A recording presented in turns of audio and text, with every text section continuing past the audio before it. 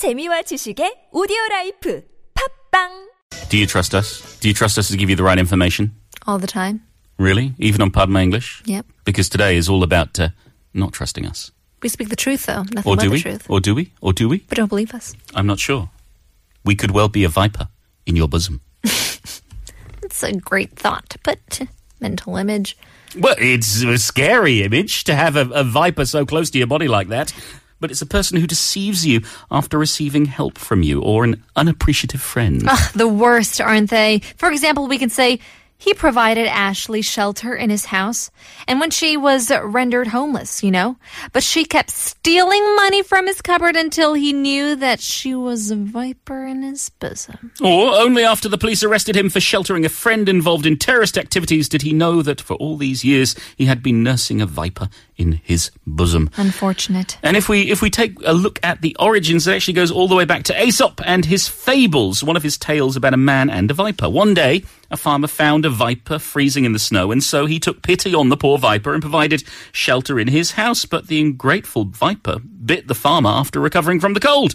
And we actually have a similar thought found in Latin as well. The expression was also found in various forms in English from the late 16th century after it was referred to by Shakespeare. Oh, really? It's been around a long time, a viper in one's bosom. We do get a lot. We do get a lot from Aesop and Shakespeare. A good one and a very a one to take account of. Just beware, Sure. Well, you don't want someone to pull a fast one on you. Just don't take a snake into your household, even if it's cold. All right, fine. All right. They may pull a fast one on you, though. Yes. To lie or deceive somebody, to play a trick, prank, practical joke on somebody. Sometime it may be innocent, sometime it may be very hurtful. To pull a fast one. For example, we can say most people would never suspect that you would even think of pulling a fast one on them, Paul. Well, but I know you. You know me too well. I do. Oh, she said she had a headache and went home. He must have been pulling a fast one because I saw her laughing as she walked out the door. And her name was Panita. I'm not sick. Yeah. I just need to watch the latest film. Was that your excuse? That's the My reason goodness. why I had to leave. Well, excuse ourselves by giving the origin for this. Well, the idiom originated with magicians who deceive their audiences with their skills, quite naturally with their occupation. But what most of the magicians practiced was a trick called sleight of hand, where they made very fast movements that their audience could hardly catch. Now, this idiom can be used for any other tricks or lies where any kind of deception is involved. You pull a fast one, and then nobody could see. Yeah. So it's trying to get away with something as quick as possible, as tricksy as possible. I could do magic on air. Sometimes you get caught, though. You do.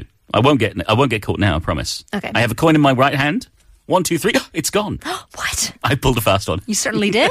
There we go. Another interesting idiom is, when something falls off the back of a lorry or falls off the back of a truck or out the back of a van. We have these expressions to mean something that is acquired illegally. So, for example, judging by the price of that camera, it must have fallen off the back of a lorry. Or I don't know where you got the stuff. Probably off the back of a lorry, you know what I mean? Yes. So we get this, it's an indirect way of saying it that it has been stolen from someone else.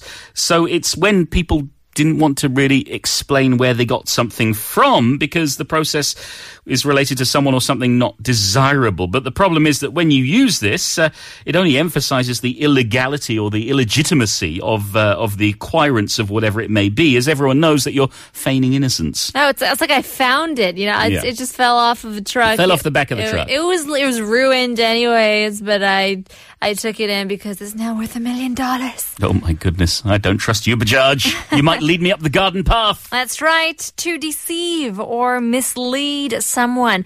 For example, we can say, we were led up the garden path about the cost of the building work. It's way more expensive than we thought. And now, be honest with me, Bajaj.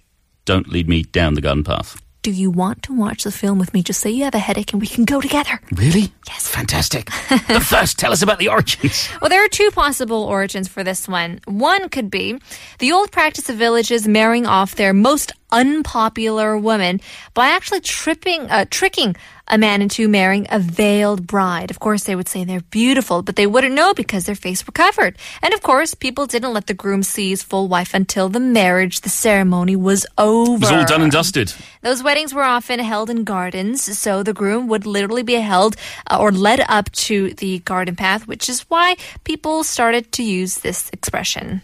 Yes, but there is another theory that suggests it was about being distracted by the beauty of the garden so that they could be easily fooled. Like the Garden of Eden, perhaps? I don't know. In any case, a viper in one's bosom to be pulling a fast one, something falling off the back of a lorry or leading Bajaj up the garden path. I guess it's all a matter of trust. Here's Billy Joel.